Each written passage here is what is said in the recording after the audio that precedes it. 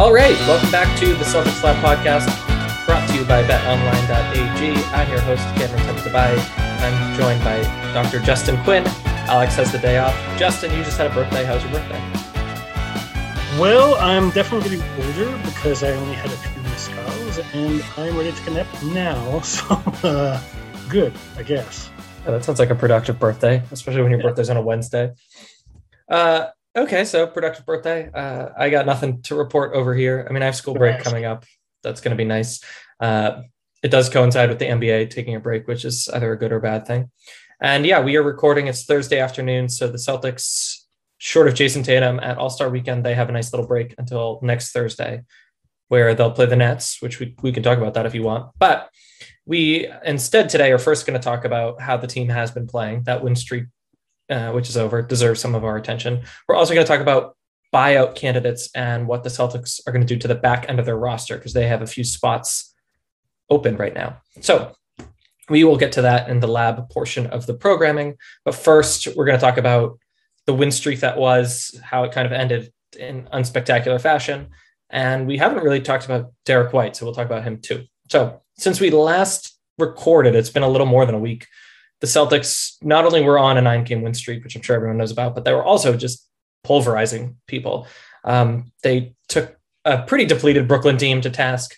They had a nice win over Denver. They had a pretty scrappy win over Atlanta. They beat the absolute snot out of the Sixers, 135-87, and then they lost to Detroit. So, Dr. Quinn, any of those games you want to talk about first? Well, I think we can safely discount the Nets win.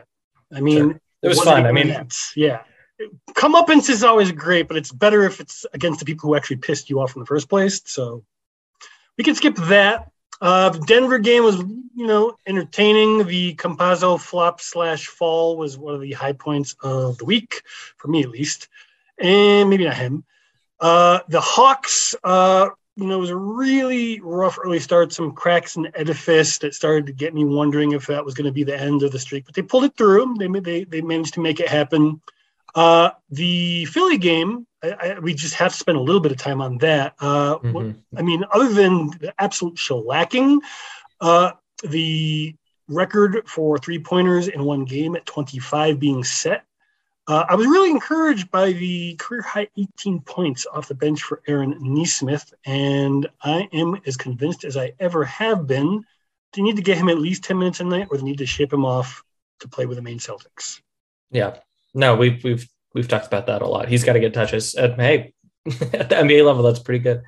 Yeah, I'd love to talk about the Sixers game. What I really liked was how they dealt with Embiid, which we don't know if this will hold because Harden obviously complicates things. Harden didn't play. But Embiid, they just swarmed him. I mean, he got to the free throw line maybe a little too much, but I like that model of make him work, because in the landscape of the Eastern Conference, there's a lot of teams that are fast and pass happy and can attack from a lot of angles. But then the Sixers and the Bucks are a little different because they have these huge, really ball-dominant guys in the middle, and Embiid and Giannis, and their rebound numbers, their pace, they're just different. They buck the trend. And so how you play against the Sixers and the Bucks is going to be different. And I liked that model a lot. Again, it changes with Harden in the fold, but Embiid just looked tired and gassed and angry because they were giving him nothing easy. I mean, save a bunch of free throws, but still that's work. So I really liked what I saw from that. I mean, we'll talk about the defense and how everlasting or not the defense might be, but it's also an adaptive defense. It's not just like, we play zone and we're good at zone.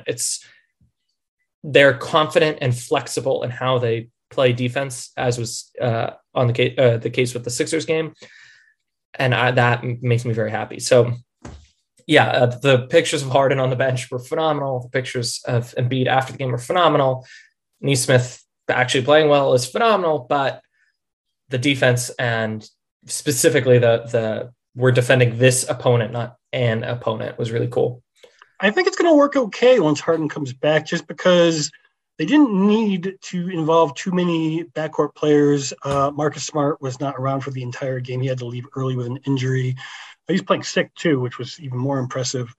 But the thing that I think tickles my fancy the most about the front court defense on Embiid is it was made possible by the Celtics bringing back two guys they were unwilling to pay in the first place to do that same job. So pretty cool. Yeah, just on that, because it's kind of recent news. So the next night they lost at home to Detroit, and a pretty close game all around. But importantly, they were without Smart, who has an ankle sprain, and Rob Williams, who has some calf tightness. Big deal, little deal, no deal on either of those injuries, as best you can tell. Well, it's really hard to say with ankle injuries how it's going to turn out, but we do have the All-Star break in front of us, so that's a really good thing as far as that goes. Same with Rob's calf tightness. Any lower extremity stuff with him, they need to take it as delicately as possible, and they could not have picked a better time for either of those injuries, so fingers crossed it's going to be pretty minor, but, they can relax, take an All-Star game, heal up, and be ready. And to that end, the Detroit game, which you're not going to win every game, it did. I saw you tweeting about this as such. There's still a little bit of scar tissue from the beginning of the season where no lead is safe and this team has bad habits. And part of me felt that in spades, like a lot of iso ball and a lot of confusion, but also they're without two of their four best players. So I don't know how much I bought into that fear that I was feeling. Any thoughts on the Detroit game? I half expected it to happen just because it would have been such an ugly loss for them to lose to basically the worst team in the league. And they did. And, it's easy to say that after the fact, but all the signs were there for a trap game. Nobody wanted to be there. I don't even think the Pistons necessarily wanted to be there, but they were at least playing really hard. The Celtics looked like they were already in Cleveland as far as they were concerned. And while I did see those bad habits also, I'm going to be more worried if I see them with the players who they want to see on the floor. Health is obviously very important to this team. I think that once they get back on the court and once they have a little bit more familiarity to practice together a bit more and really integrate Derek White, we should talk about, I think this team is going to be really, really good. And I'm not at all worried, to be honest. Yeah, I was a little annoyed, but again, I have February break as a high school teacher in Massachusetts. I'm not going to be doing my best teaching tomorrow. Let's just be honest. I am going to have my mind's going to wander in advance. If any student or colleague is listening, it's just the truth. Anyways, it has been quite a pleasure to watch Derek White integrate with the Boston Celtics. It's been really a pleasure to see Daniel Tice back. It's like he never left a lot of ways. And honestly, it seems like Dennis Schroeder is a little happier in Houston than I thought he was going to be. So let's kind of talk about a week after the trade deadline, how we're feeling. Let's start with White. A, what are your thoughts? B, what have you heard? What do you think? Are you surprised at where we're at? No, I mean, I'm surprised at the level of synergy so fast, so quickly. I thought that they were going to approach this good at some point, and the fact that they're kind of already hitting that stride early is really promising and vindicates a lot of my whining about the lack of a natural ball mover on the team. Now, Smart is really developing into that, and the Jays are showing some flashes of that. And probably in a future episode, we can talk about how that is really going to be imperative about what the next big piece is going to be that they do, or if they even need to add a big piece. There is a pretty good chance they don't need to. But overall, I'm very happy with what I've been seeing, particularly on the defensive end. I think White fits in pretty seamlessly. I'm still a little bit uncomfortable with his offense. He has some of the bad habits that Marcus Smart has. It's almost like they're like a rough copy of one another. Right. And that you just see him shoot those 3-pointers so early in the clock sometimes that it really gets under my skin. But, I mean, if he's going to do everything else the way he does, just like Marcus, I will live with it.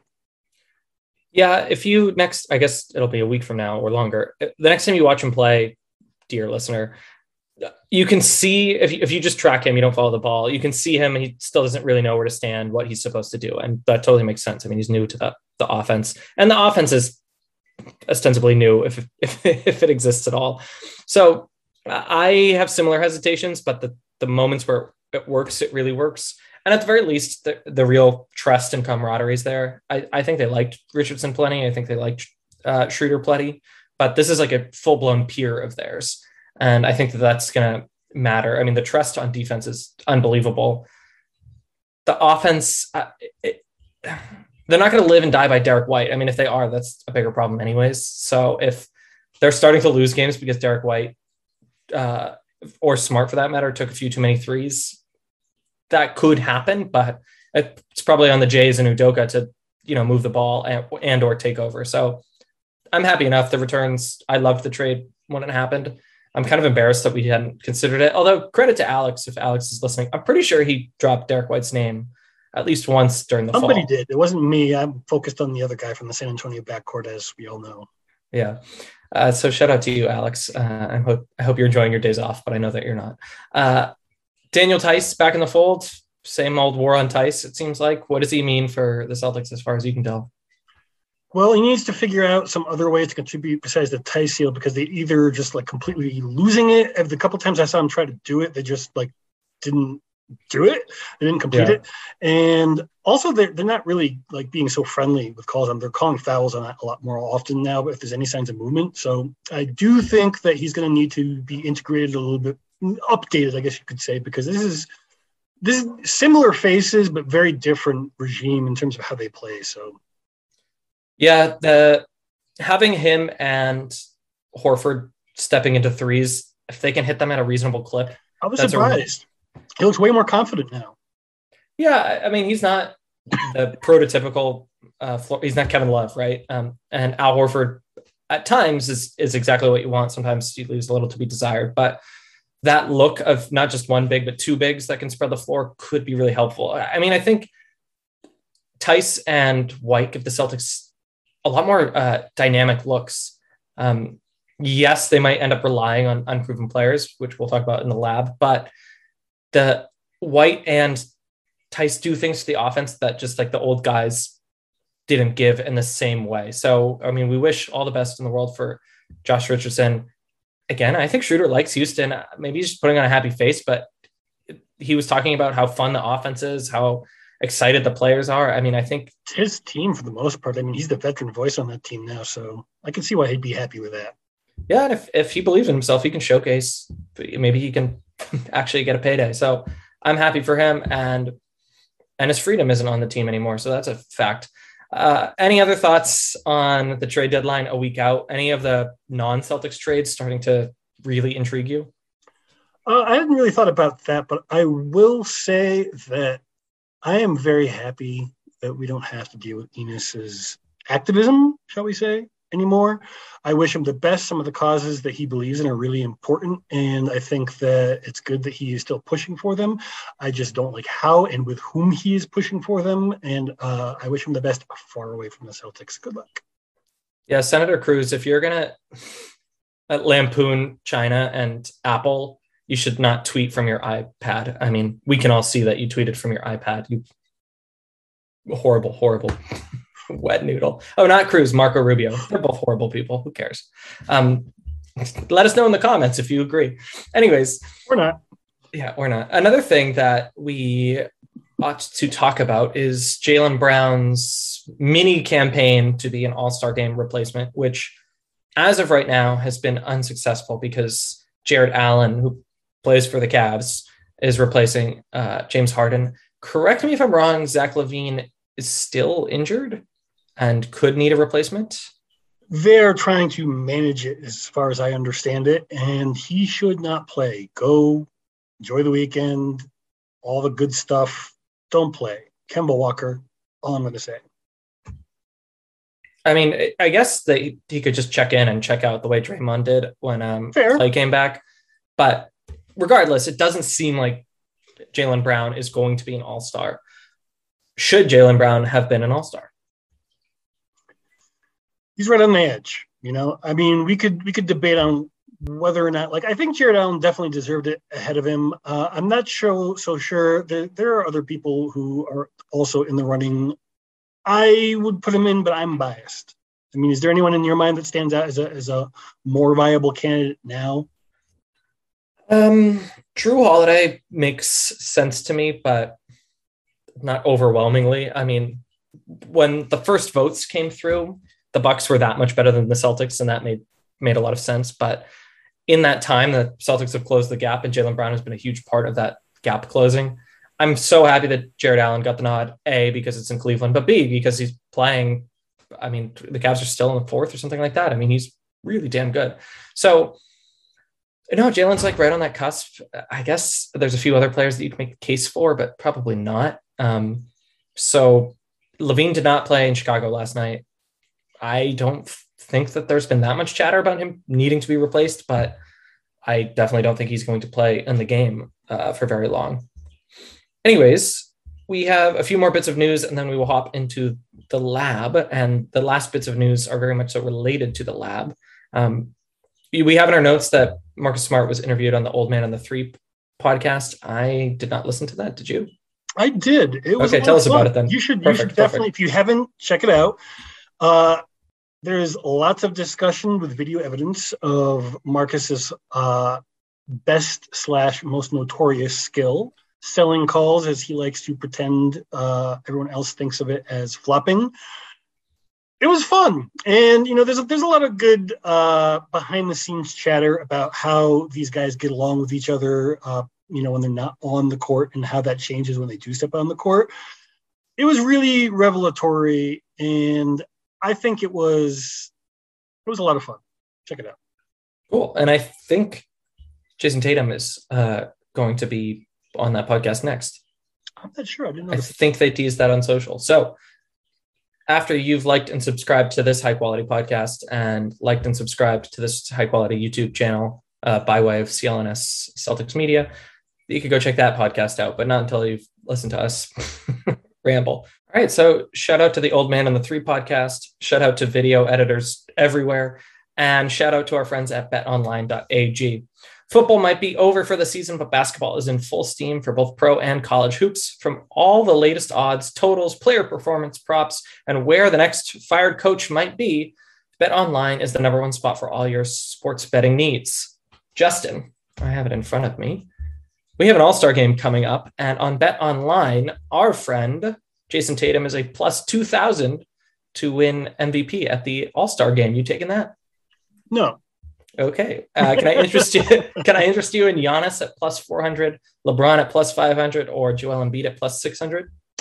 I think I would go with Joel Embiid just because the odds are a little long, but it's realistic. I don't think that, based on how the politics of an all-star game offense works, I don't think Jason Tatum's quite in position to actually get that yet. No. That said, John Moran at plus 700 and an increasingly in shape Luka Doncic at plus 1,200. I'm keeping my money in my pocket, but if I were going to hop on betonline.ag, that's where I think I would find value. That sounds good, yeah. Head over to their website or use your mobile device to sign up today and receive your 50% welcome bonus on your first deposit. Just use our promo code CLNS50 to get started. It's not just basketball. BetOnline is your source for hockey, boxing, and UFC odds. Right into the Olympic coverage as well. They are the best in the business from sports and your favorite Vegas casino games. BetOnline is your number one online wagering destination. BetOnline, where the game starts. All right, let's hop into the Celtics lab and talk about an interesting problem that the Celtics have on their hands. Because of the trades that they made at the trade deadline, they have 12 roster slots filled right now and one two-way deal, meaning they can add up to 3 regular season players and 1 two-way guy. They did upgrade Sam Hauser and Luke Cornett to the rest of the season. So those guys help fill this problem or fill out the bench or win basketball games, perhaps. Quick thoughts on Hauser and Cornett before we look into all the other options on the table. So I think Cornett just gives them a different kind of a look. There's another guy on this list of players who we're going to be talking about shortly who I think could do a very similar and probably better job, but at least to start to have a big man who is a little bit more reliable than, say, maybe Tice or Al can be on some nights. Just to have somebody else you could turn to, particularly if one of them is injured and you really need more shooting. And this team needs more shooting. So Hauser and the Green Cornett both, I think, are excellent pickups in that role. And it's also just good seeing what Hauser has been doing in the G League, regularly north of 20 points, regularly knocking down better than 40% of his three-pointers. He's just a guy you want to get under a multiple-year contract just to develop him. It was a mistake for him not to go drafted in the second round. And, good for Boston. Cool. Very cool. So they still have up to 3 more spots. That's correct. All right. And we suspect mightily that they'll add at least a player or 2. What is the legal limit for fewest players they can have? Do you know off the top of your head?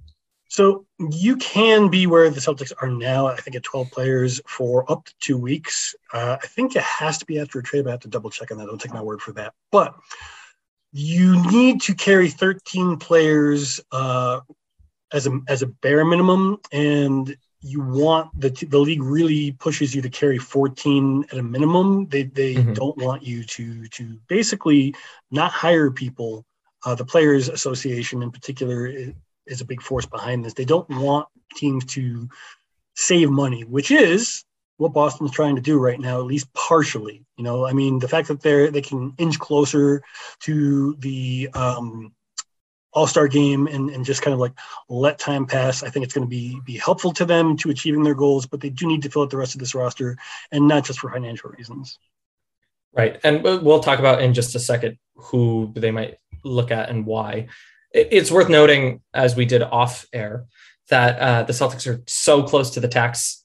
And so for that reason, when we talk about the buyout guys, A, it's Boston and it's still winter. They might not have that competitive advantage, but B, they can't necessarily spend all that money bringing in buyout guys or free agents or anything like that. So they can do 10 days. They can kick 10-day contracts down to get even closer to the end of the season. So the actual amount they end up paying somebody is going to be cheap.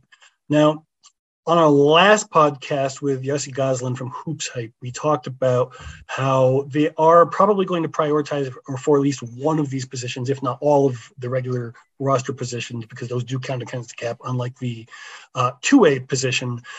They are probably going to prioritize veteran, 10-year, or at least close to 10-year veterans, because those guys get the bulk of their salary covered by the NBA itself, so that doesn't show up on the tax bill. Sure. And to that end, if they want to take someone to the playoffs, not just like a 10-day, that's going to matter. But I'll cross someone off our buyout guy list right now. Goran Dragic. I bet there's going to be a little bit of a bidding war. I don't think he was ever going to come to Boston, but I don't think they could financially trump anyone's offer for the reasons we just outlined. So, Justin, you compiled a list of high-profile buyout candidates. I think Dragic is the only one who actually has been bought out, but doesn't matter. It doesn't seem like. So let me run through these because they're worthy names, and then we're going to pick a few. After buyout guys, we'll talk about just full-blown free agents, people who have been unsigned for a while. And then if we have time, a little bit about the G League candidates and maybe even some overseas candidates, some that might be a little familiar. All right, buyout guys. In whatever particular order Justin wrote these down. Kent Bazemore, Lakers. Eric Bledsoe, Trailblazers. Goran Dragic, we hardly knew you. Derek Favors, Thunder. Gary Harris, Orlando Magic. Jeremy Lamb, Sacramento Kings. DeAndre Jordan, please God, no. Los Angeles Lakers. Robin Lopez, Orlando Magic. Mike Muscala, Oklahoma City Thunder. And Tomas Satoransky, San Antonio Spurs. Justin, of that list that you compiled, what name or two are you most A, intrigued by, and or B, think that the Celtics might actually sign? I'm most intrigued by Robin Lopez, just because he is a big man who theoretically can play at a fairly high level, has a little bit of an outside shot, kind of like the other guys that we've been talking about. Not that great, but at least can shoot away from the basket and provide a little bit more spacing. He's, again, a very big body, and most of the paths to the Eastern Conference Finals for the Celtics would plausibly go through either the Milwaukee Bucks or the Philadelphia 76ers. And in both of those cases, the more big bodies with fouls available to throw at those guys, the better. Alternatively, Mike Muscala of the Thunder was a guy that I really wanted the Celtics to take a look at, try to pick up cheaply just for his shooting. Yep. And he's just like, this is the guy I was talking about with Luke Cornet. He's like a slightly better version of Luke, much older, so there's not really any room for growth or improvement. But, we're talking about buyout guys here, so. All right, so this is a good segment that they could run on Twitter as a tease. This is what the Celtics need from the buyout market if they're going to add people to the end of their bench. They need one or all three of the following. A backup point guard. It's not clear that Marcus Smart will not get injured again. Derek White, can be a point guard, but he's not necessarily the point guard. And having someone who knows how to run an offense might be important, because if the Jays get a little too ISO heavy, having a true point guard will be important. So for that reason, I like Satoransky, but I'll get into that in a second. Another thing that they need is exactly your point, a big man, 6 fouls. It would be nice if it was a big man who could stay on the court.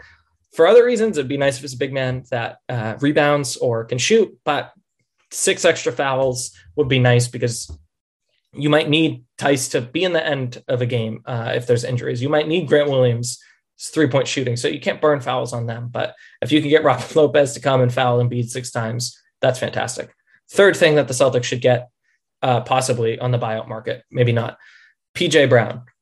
That seems like a long shot, but the last time they did that, it worked really well. I would encourage them to consider that move again, or someone who can shoot basketball, preferably PJ Brown.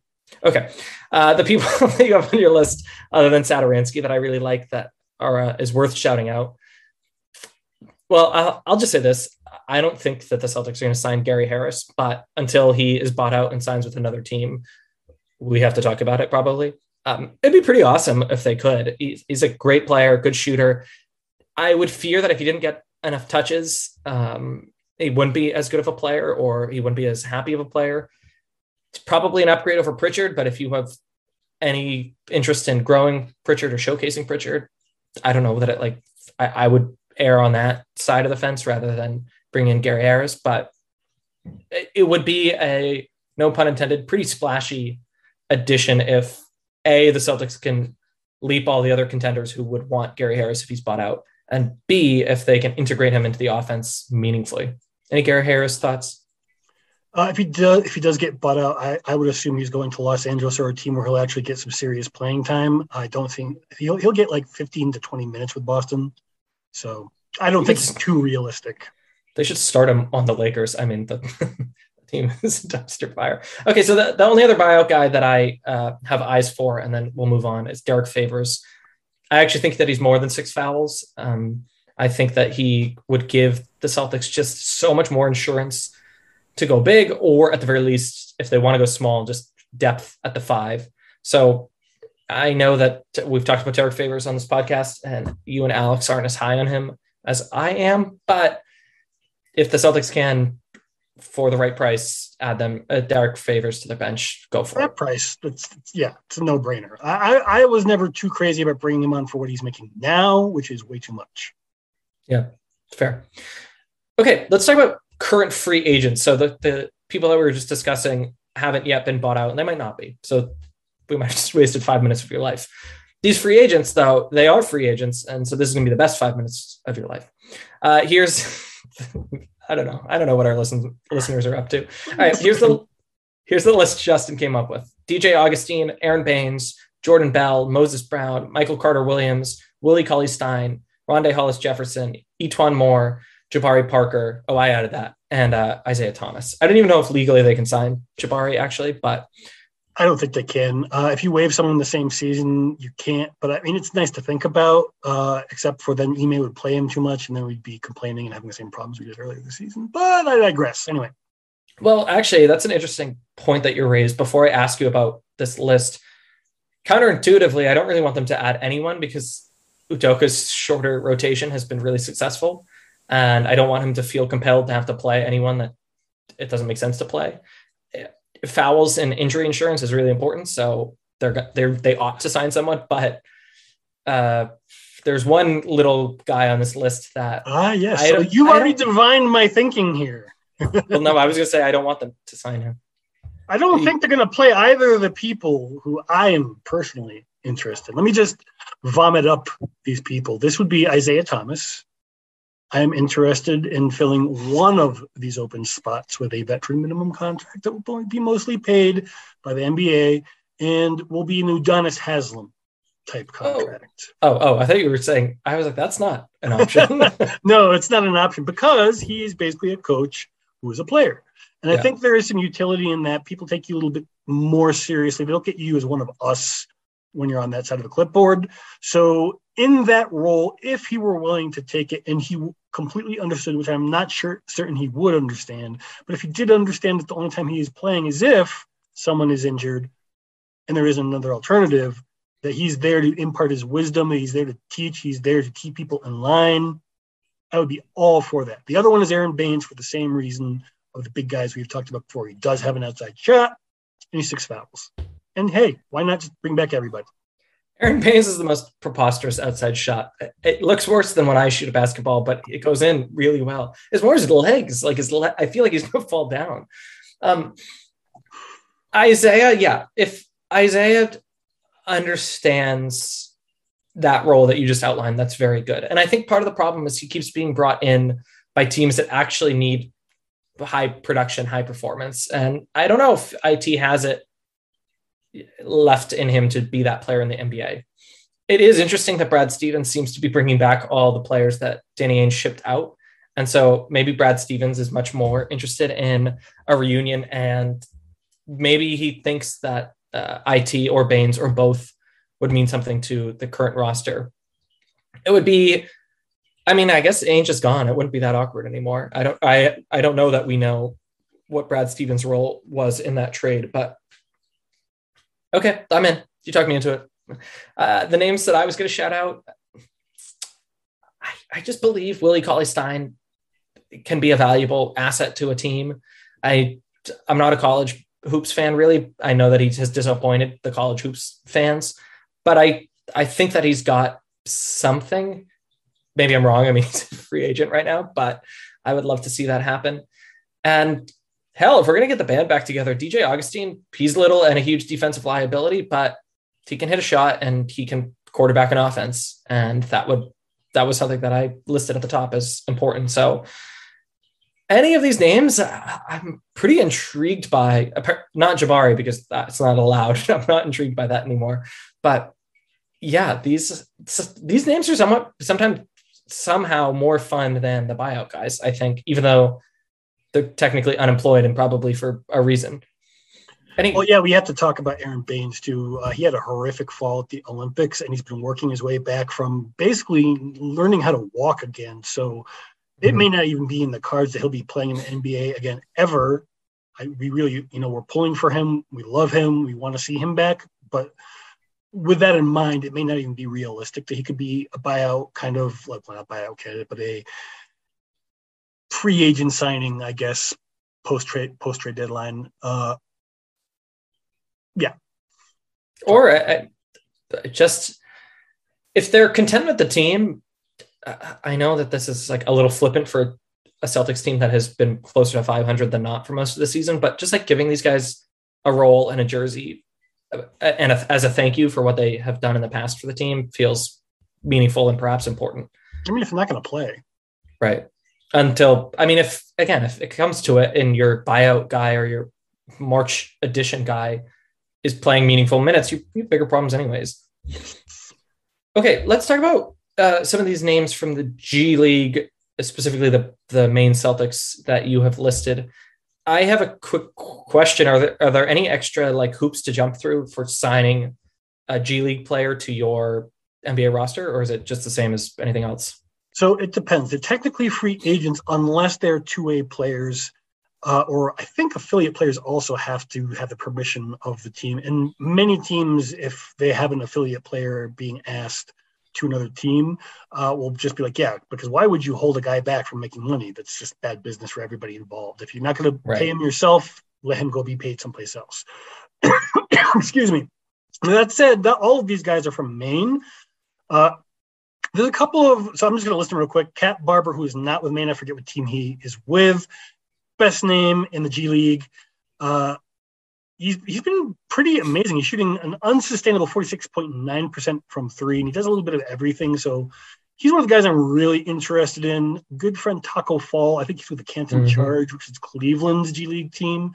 I think he could probably do something in situations for the Celtics, but then you have to sign him. I'm pretty certain. I don't think he has any two-way eligibility left now that he's been cut. Maybe he does. I would have to find out whether or not you can become twice in one season a G League. Clearly, I'm not the person to ask. Yeah. Anyway, these are the stuff around the margins that experts that we really should bring on the show more often to talk about these kinds of things could help us with.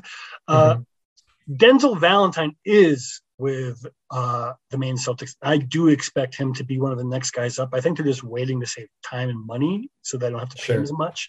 He might pop up on a 10-day just to see how he does before they sign him for a rest of season. But he is also shooting very well from three. And again, does a little bit of everything. So I think that he is a guy that could conceivably play. I don't know if he's going to change any outcome of any games or anything like that, but he's a warm body. The problem with him is as a wing, he's going to be competing for playing time for guys you actually do want to be playing. So, yeah, a little on the small size, if I remember, but it's like 6'5", I think. I feel like he's shorter than that. Maybe I'm wrong about this. He has real NBA experience. I think that matters. I don't think he's old enough or has a wealth of experience to be, like this sage veteran, but rather than take a flyer on someone that you're not going to give minutes to anyways, again, reinforcing the bench with reliable, mature players is probably pretty helpful. So they won't look lost on the floor if they do have to play. Right. And I mean, but the story of the Celtics for the past 2 seasons is they've just played bad players. So if you're going to do that, you might as well play bad, experienced players. But that's another conversation, I suppose. All right. The Celtics could, in theory, bring in someone from overseas as well. You have a list of some pretty interesting names, some that I'll be able to pronounce. I apologize in advance, but no one knows how to pronounce Tabatabai. So again, take it with a grain of salt. Wahan Bagarin, is that the French kid? Juhan Bagarin, he was the Celtics' last draft pick. He is doing okay overseas. I don't quite think he's ready yet, but he does have the size where he's not going to be pushed around on the floor at least. So there is at least some playability for him. I think they're going to leave him overseas. I don't think we're going to see him. Yeah, and same but different. Jan Madar is on this list. I guess it would be kind of akin to baseball where they kind of call guys up in September. Like they could, I don't know the legalese, but they could bring them over and kind of like give them a little bit of experience before burying them again.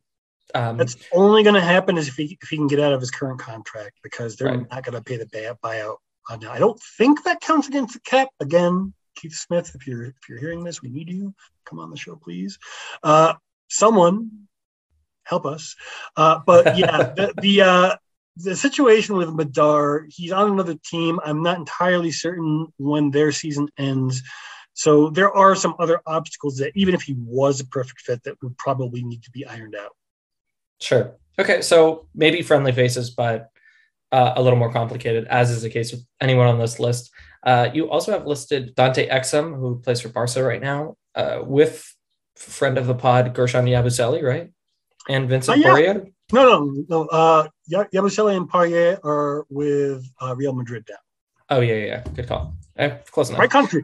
Wrong. So, right country, right league, vastly different cities. And now I have a whole separatist movement mad at me. Okay, thoughts on Dante Exum? He's big. He's been in the NBA. He can probably run an offense very briefly. Yeah. I mean, man, we don't have time for it, but I feel bad for Dante Exum. That's a reasonable what if for the NBA. Another name you have on this list, apologies in advance, Alan Semilagic. I don't have any idea, but Semilagic. He was previously with the Golden State Warriors, can play decently when surrounded with good players, plays very poorly when surrounded with bad NBA players, and presumably good in the EuroLeague. And you also have Scotty Wilbekin. He is a product of my alma mater, University of Florida. Never really got a chance to, stretch his wings in the NBA. And I think he could become a low-level rotation player. Definitely some quadruple draft value potentially there. But again, with all of these guys, you got to get them off the current team. I don't know what the current situation is. So take all of these overseas guys with a grain of salt because of that. Sure. So to recap, the Celtics almost definitely are going to add 1 or 2 or 3 players in the coming days. Now that we've listed all these guys, it's not going to be anyone that we talked about, I'll tell you that much. But we tried our best. Thanks for listening. Please like and subscribe to this podcast if you haven't already. Thank you to CLNS, thank you to the Celtics Wire, and thanks to betonline.ag for making this all possible. And I hope everyone has a wonderful little all-star break. We will be back next week during the break anyways, but Jason Tatum and all those homies, good luck at the game and whatnot. Thanks for listening.